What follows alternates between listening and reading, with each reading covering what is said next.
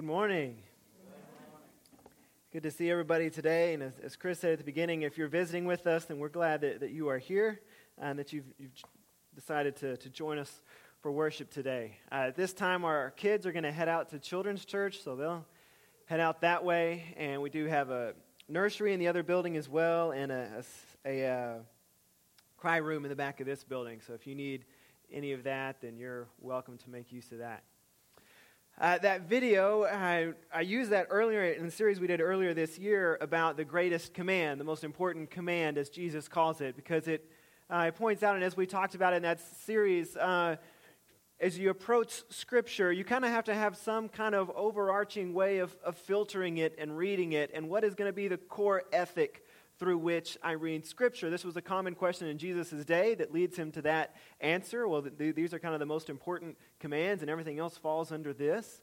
And it's the same thing for us as we read Scripture, and it's the same thing that Paul wrestles with now that we are kind of on the other side of this transformation that he has gone through. And so we're going to think about that some this morning, specifically thinking about, okay, now that Paul has gone through this transformation, what does it look like for him to deal with the Old Testament? What we would call the Old Testament. Paul would simply call Scripture. So several years ago, I was invited for the first time to be a guest speaker at a church in Crockett, Texas, at the Grace Street Church of Christ. So if you're going to, if your town has Grace Street, it's required that there be at least one church there, right? Because that's a good name for a church. So I was invited to this church, and I didn't know much about the church, but I knew it was a fairly traditional Church of Christ. And so I called the preacher beforehand. I was like, is it going to be okay if I use some videos in this lesson? If you're not familiar with Churches of Christ, videos are kind of hit and miss if you go to different ones, especially ones that have instrumental music or things like that. And so he was kind of like, maybe, I think you could get away with it. Okay, wasn't real confident, but I had 45 minutes to fill as a young guy who had never guest spoken anywhere, I guess. That works. I was like, I got to fill that time with something. So one of the videos was a scene from Good Will Hunting where Robin Williams talks about his wife farting. Like, that'll be a good one to lead in with, right? I was young. This is my introduction to people. It fit with the lesson really well. So I got that video and one other, and I don't even remember what the other one was. It paled in comparison to Robin Williams talking about farting. So I have these videos at the beginning, and so then I'm up there kind of going through my lesson, and as I'm going through the lesson, I at one point look down, and right about where Tom is sitting, there's this elderly gentleman who is just glaring at me with daggers. I thought, I have upset this guy already, and I've lost him. And so I start to really get kind of thrown off, because I'm like, man, this guy, he is really, really, really upset. And so I'm starting to get thrown off, and like, man, maybe I shouldn't have done some of this. And so I keep going through, and like, he is still he is fixed on me. He has not moved his head, and he is just glaring. And so finally I get past, and I'm like, I got to just continue on with what I'm doing and be confident in what I'm doing. And this guy, I've made this guy mad, obviously, but it's just going to have to be okay. So I go through the whole thing. Again, this is like 45 minutes. And every once in a while, I try to look other places. Every once in a while, I come back, and he's still death glare right at me. So the service ends, and I'm kind of waiting in the back, as people are coming out. And I know that this guy is either going to find me or find one of the elders after service. He's going to find someone. It's just a question of, is he going to go right to the source or to the people that are going to be there after I'm gone? And so sure enough, it takes him a while to get through all the people because he's at the front. He makes it to the back, and he's walking straight for me, still glaring.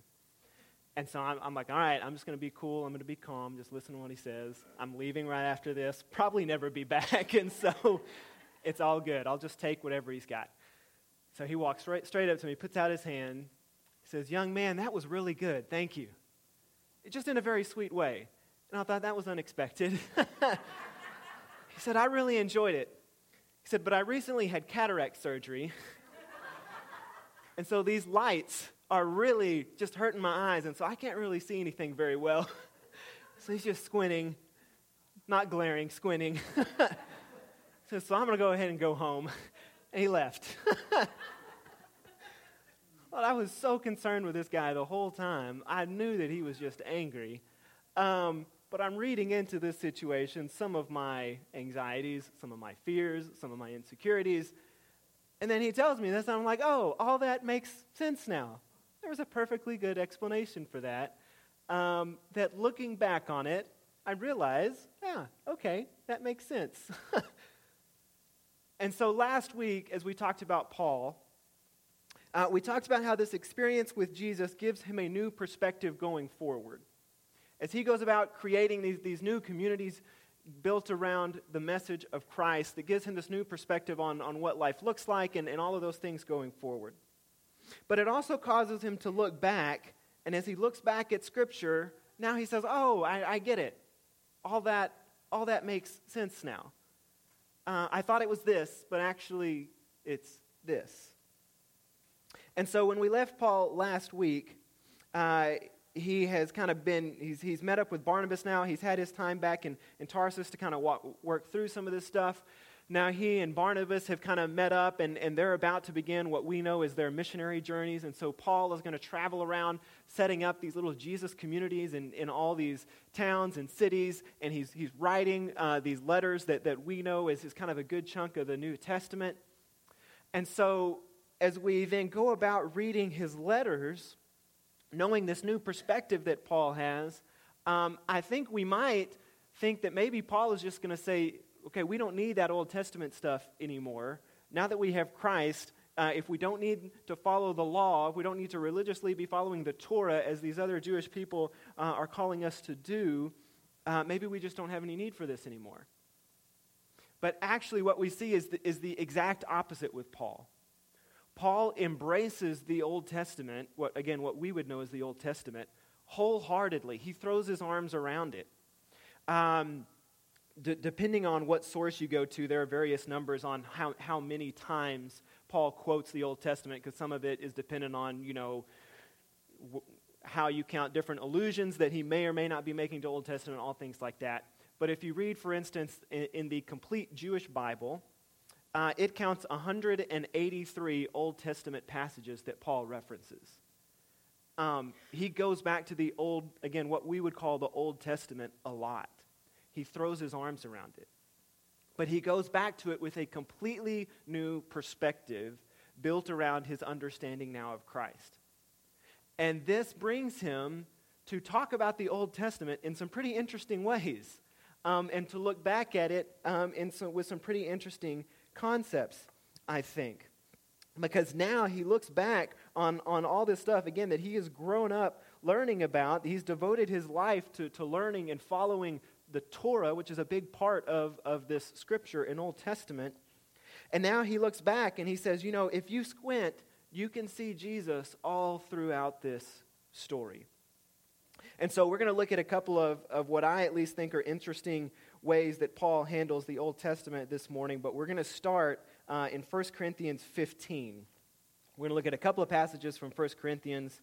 If you want to turn along with us, you're welcome to, but they're going to be on the screen as well as we go through.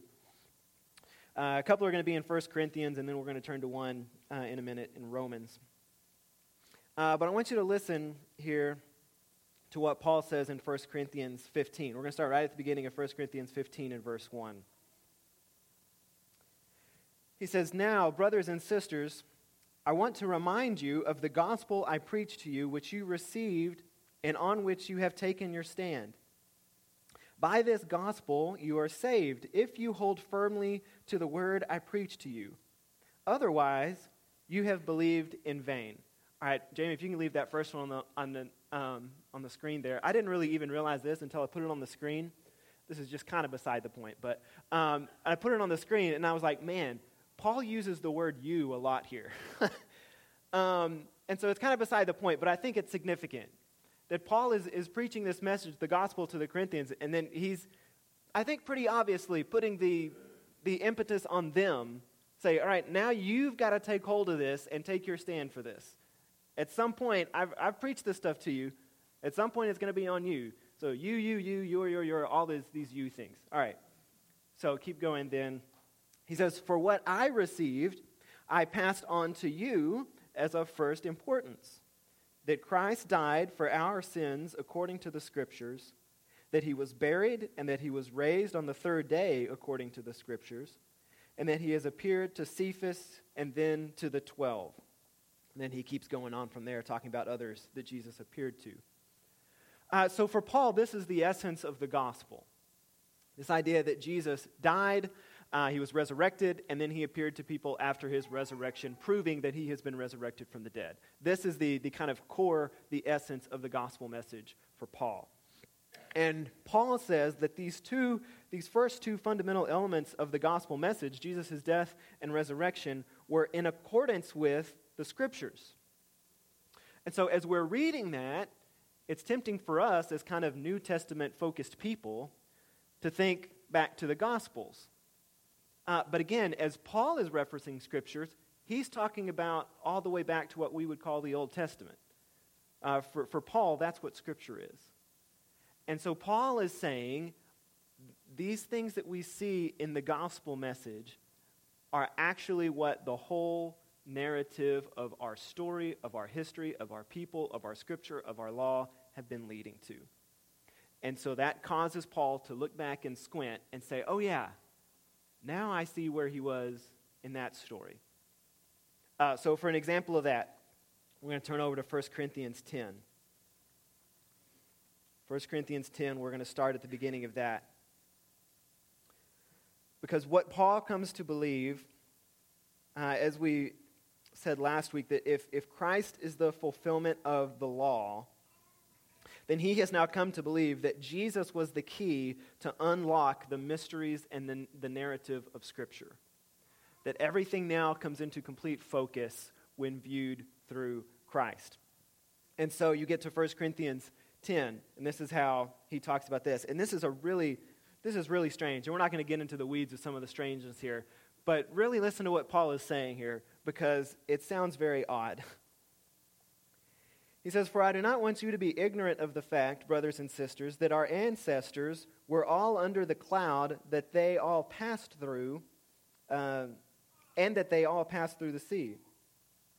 They were all baptized into Moses in the cloud and in the sea." Now, I don't imagine that that's how they would have described that. I don't think they saw that as a baptism of sorts. But now looking back, this is how Paul sees it. He sees this imagery of baptism even in their crossing of the sea. He says, "They all ate the same spiritual food and drank the same spiritual drink. For they drank from the spiritual rock that accompanied them, and that rock was Christ." So that ends with this very weird phrase that probably sounds especially weird if you're not familiar with the story of the Israelites going through the wilderness. But what happens as the Israelites are going through the wilderness is there are two moments, one closer to the beginning of their journey and one closer to the end, where they drink water. Water comes out of a rock to supply their physical thirst and need for water. It happens at the beginning and it happens at the end. And so on one hand, Paul connects that back to Christ.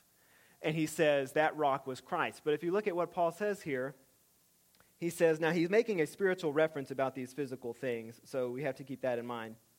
But he says they drank from the spiritual rock that accompanied them. Now he could simply be talking about the spiritual nature of Christ that's going with them through this journey.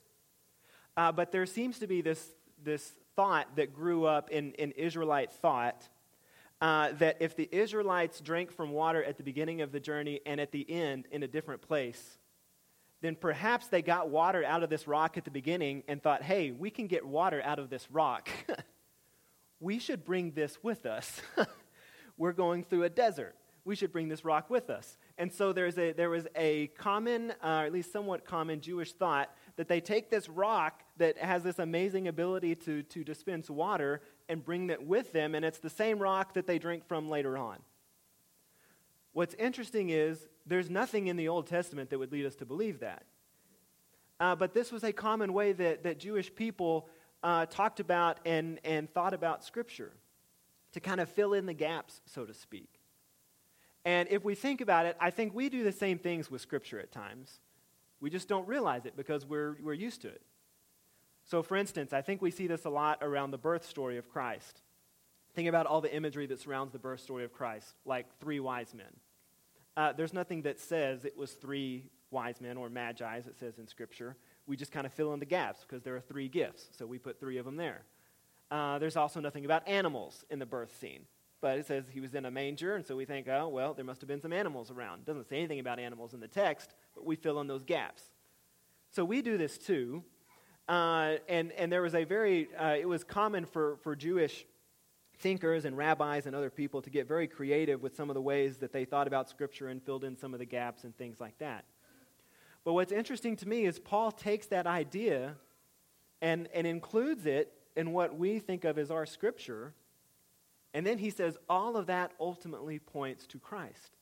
This is a picture of Christ and what he offers to his believers and his followers. And so you can look at this a couple of different ways, that maybe he is simply seeing all of this allegorically, or maybe he is seeing something that he missed, and now he's looking back and seeing it. But either way, he takes that imagery and he relates it to Christ, who is for those who put their trust in him an ever-present source of sustenance and renewal, and as Jesus calls himself, the living water. And so this was I referenced this. This may be the first time I've quoted a tweet in a sermon, but I'm going to quote a tweet today. I referenced this a couple of weeks ago on Wednesday night. This is a tweet from author Brian Zahn, who I think sums up this concept well. He said, the first Christians read the Bible, and then in parentheses the Old Testament, not to find out what happened, but to find Christ. When Paul reads about Israel in the wilderness, he doesn't ask modern questions of feasibility, but he finds Christ. For the rock followed him, followed them, and the rock was Christ. So as we look at the ways that Paul talks about the Old Testament, he typically doesn't go into long-form interpretations of texts, doesn't go into a lot of the things that we would think of as kind of typical ways that we talk about text and sermons and Bible studies and things like that. Instead, he pulls these stories forward, and in them he finds Christ. And he says, this is what all that was about, and now we have this Christ, and this is what he is doing for us. So Paul looks back through a different lens than he was used to, and a different lens that we tend to use ourselves. And he seems to be primarily concerned with how those texts speak to a first century setting of Gentiles and Jews trying to form new community together under the banner of Christ. So one more example of this, and then we'll kind of bring some of this home. So in Romans chapter 10, this one gets really technical, and so we're not going to, again, get into the weeds of a lot of this. We do one of our classes every Sunday morning meets in the fellowship hall, and we kind of go through sermon stuff. So if you're thinking, all right, like I have a question about this, or I'm wondering about this, whatever, then you can come join us in that class. But this is in Romans chapter 10, verses 4 through 13. Because here, I think we see a lot of the threads that we've been looking at for the past few weeks really coming together. And a lot of the things that we've been talking about, righteousness, and now looking at the ways that Paul talks about the Old Testament. Because what we're going to see Paul do here is another common thing he does with the Old Testament, which is put a lot of different texts from the Old Testament together and smush them all together and say, see, this looks like Jesus. So he takes these parts from all these different books and just smashes them all together and kind of, ta-da, it's Jesus. So here's what he does. This is in Romans chapter 10. It says, Christ is the culmination of the law so that there may be righteousness for everyone who believes. Moses writes about this in the righteousness that is by the law. So here he says, so he's going to make this argument that's going to proceed from Moses, saying if you start with Moses, righteousness came through the law. And so he says this, you'll see this green part is from Leviticus, where he says the person who does these things will live by them. So then he goes on. He says, but, now listen to what he says, the righteousness that is by faith says, do not say in your heart who will ascend into heaven. These parts are from Deuteronomy. That is to bring Christ down, or who will descend into the deep? That is to bring Christ up from the dead. But what does it say? The word is near you, it is in your mouth, it is in your heart. Now, this again is from Deuteronomy, from part of the law. In its original setting, what this scripture was about a warning against those who did not follow the law closely. And it's the law, it's Moses saying, you've got everything you need to understand what to do. We can do this. The word is within you. You can follow this law and keep it. But Paul is going to take these words and now flip it and to say, actually, this is about faith in Jesus. It's not about following the law perfectly. He says that is the message concerning faith that we proclaim. So then you'll see the colon, and now Paul is going to add his own commentary onto these words from back in Deuteronomy that Jewish people have always understood a certain way, that it's about the dangers of not following the law. So now Paul says, this is what we proclaim. If you declare with your mouth Jesus is Lord and believe in your heart that God raised him from the dead, you will be saved. It's not about following the law perfectly. This is what we did last week, so I'm not going to go back to it fully. But again, it's just keeping all these things together. For it is with your heart that you believe and are justified, and it is with your mouth that you profess your faith and are saved. He goes on. As Scripture says, anyone who believes in him will never be put to shame. This is from Isaiah. Keeping this theme going of, y'all are trying to divide up in Jews and Gentiles. That's not what this is about. Remember what Isaiah said. And then finally, he brings it all together. For there is no difference between Jew and Gentile. The same Lord is Lord of all and richly blesses all who call on him. For everyone who calls on the name of the Lord will be saved. That part is from Joel. So he takes these parts from all different parts of the Jewish scripture. He says, this is what all this has been pointing to. We thought it was talking about this. That worked for a time. It made sense in that time and day. But really, it was calling us to this new understanding of this different fulfillment in the law in Christ. And I want to make one thing clear, because I think it kind of goes without saying, but I didn't explicitly say it last week, so I want to make sure we hear this. Paul does not think that there is not a high standard of code of conduct that Jesus believers should be called to. Paul sees that as important, and that your faith is certainly to be lived out in the things that you do, and the ways that you carry yourself, the things that you care about, the ways that you treat other people, all of those things. But all of that comes as a result of knowing who I am in Christ, not as a way to earn my righteousness by doing all those things. And again, that's a very different perspective. So just to say, this is not to say that conduct doesn't count, that morality doesn't count, that ethics doesn't count, none of that stuff. It's about your perspective on how you're looking at all that and kind of which comes first. And so all of this has been transformed for Paul as he looks back and says, oh yeah, I get it now. And so for Paul, the new covenant of Jesus doesn't make the Old Testament worthless. Instead, it infuses it with meaning and richness and texture. It reveals a depth that Paul had not yet realized. And for Paul, the gospel of Jesus illuminates now every part of life, including the way that he reads Scripture. And Jesus has now become the filter through which he not only reads Scripture, but views all of life. And so then later you get to Philippians. And in Philippians, he writes that to live is Christ, which is a really strange grammatically thing to say. To live is Christ. But his life and his worldview have been engulfed by Christ to the point that he now espouses this about his life, that my life is Christ. Not that Christ is important to me, but my life is Christ. To live is Christ. And so I think Paul's writings then lead us to ask a question that if we allow it to, I think will really pierce us and cause us to ask some very honest and thought-provoking and making ourselves vulnerable questions. And one of those is this: has the gospel of Jesus transformed the way that I see the world to the point that I see all of life as Christ? Is Christ the filter through which I view the world?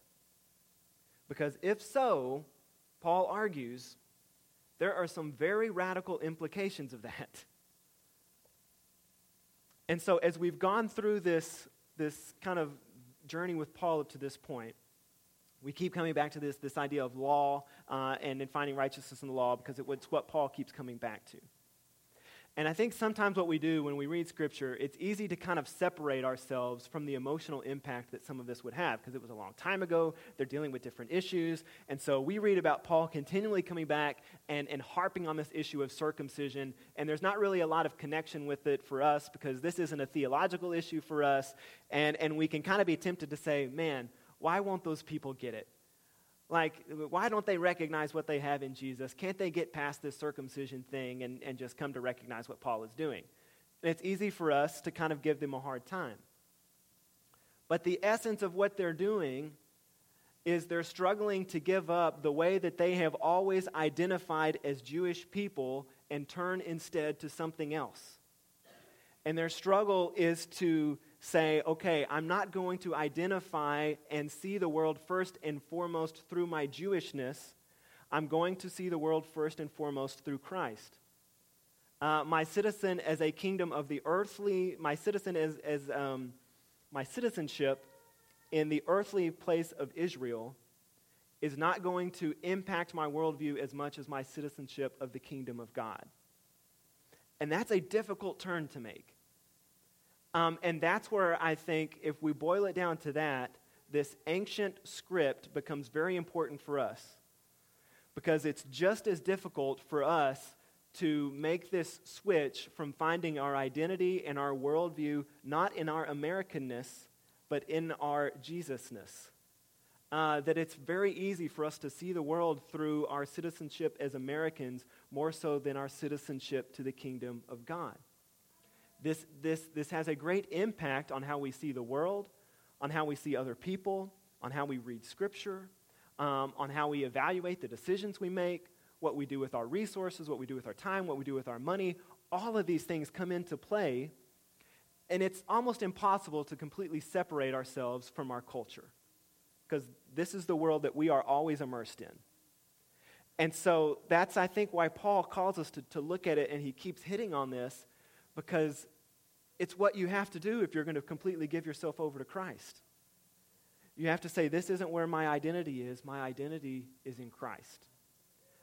Which calls us to see everything else very differently than the world does, and causes us to ask some very difficult, I think, questions about ourselves if we will allow it to. For Paul, his allegiance to Christ now comes before any other allegiance. Be that his prior way of understanding Scripture, his race, his education, his nationality, or anything else.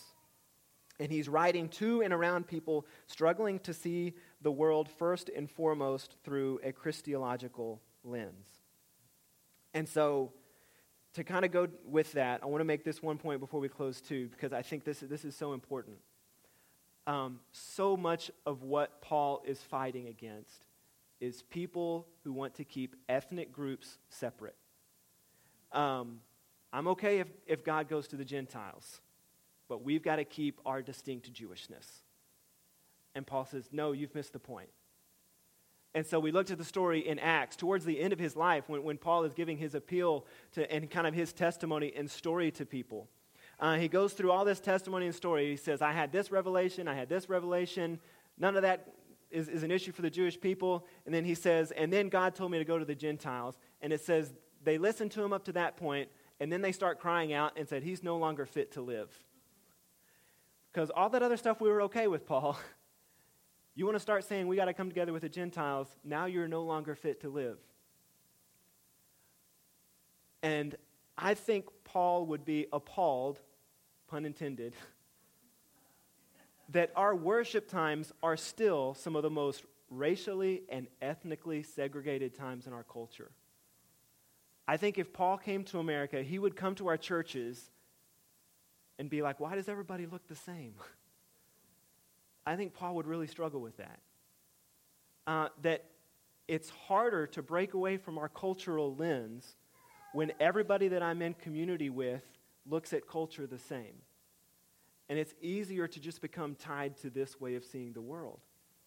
And part of the gift of diversity and the necessity of diversity is that it reminds us that there are different ways that people experience the world, and that our call is not to rally ourselves around a worldview of the world and of the flesh, but a worldview of Christ and the kingdom.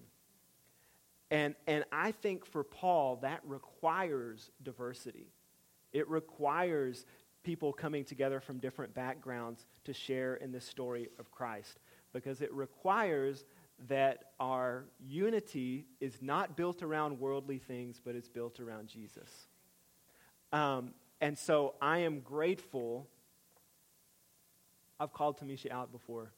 I'm grateful that people like Tamisha are willing to come and be a part of our community when very few people look like her here. That's just honest. And I hope and pray that as we continue in our journeys, that we continue to bring in more and more people who look different in us, not only in our church, but in our lives, in our homes, in our communities, in our relationships, because I think it's vital to the kingdom of Christ, and I think it's what Paul has in mind, where he says there's no difference between Jew or Gentile. Everyone is coming together. That doesn't mean you got to make the Gentiles come in and be Jews. It means that Jews and Gentiles are moving together toward the cross. And so this morning, we're going to share. I didn't mean to say call Tamisha out. Sorry, that was bad. But I wasn't calling you out. Encouraging Tamisha to say I appreciate her and others who join us and who do all those things, because I do think it's important. So we're going to join around the table in communion this morning and share in this meal and celebrate this Savior who unites us all around Him, around His sacrifice for us, and around the gift that we have in Jesus. And as we do that, as we typically do, we're going to stand in just a minute and sing. And so I'll invite the band to come back and lead us in song again. And as they do, I want to invite us to think, in what ways do I need to give my perspective, my worldview, my thoughts over to Christ? What does that look like for me? Maybe for you, it looks like putting on Christ in baptism. Maybe for you, it looks like falling more and more into this story of Christ and seeing Scripture and the world and your life through this lens of Christ instead of a lens through something else. Whatever it is, I ask you to think about those things as we sing. And if that causes you to think of something that you want to talk to somebody more about, find me, find one of our elders, come to one of our classes afterwards, continue those conversations. But let's stand and sing as we think about those things and prepare to share in communion this morning.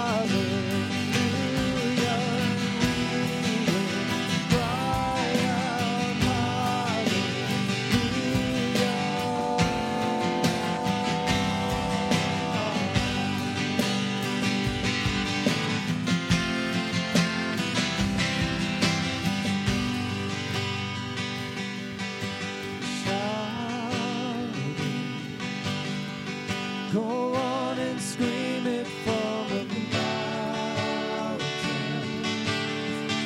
Go on and tell it to the masses that He is God.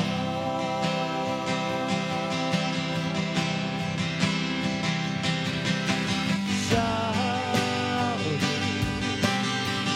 Go on and scream it from the mountains. Go on and tell it to the masses that He is God.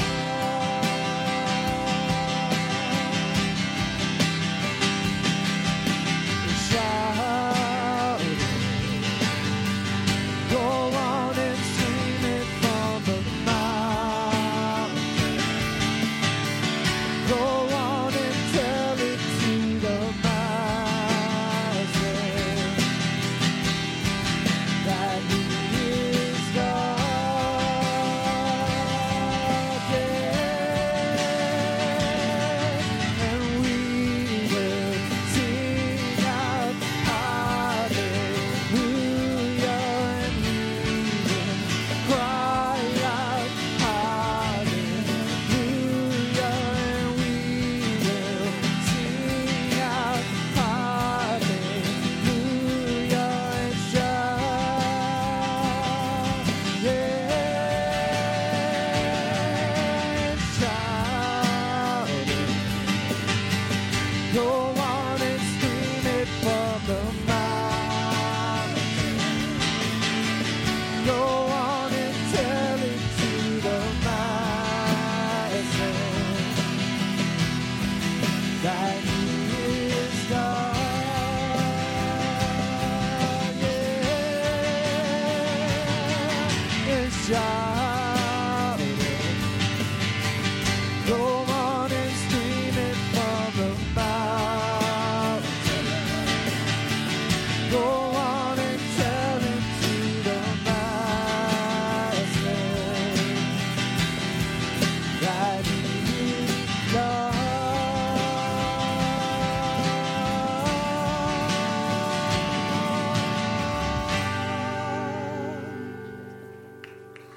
Amen. Let's pray our prayer of confession together as we prepare to share in the Lord's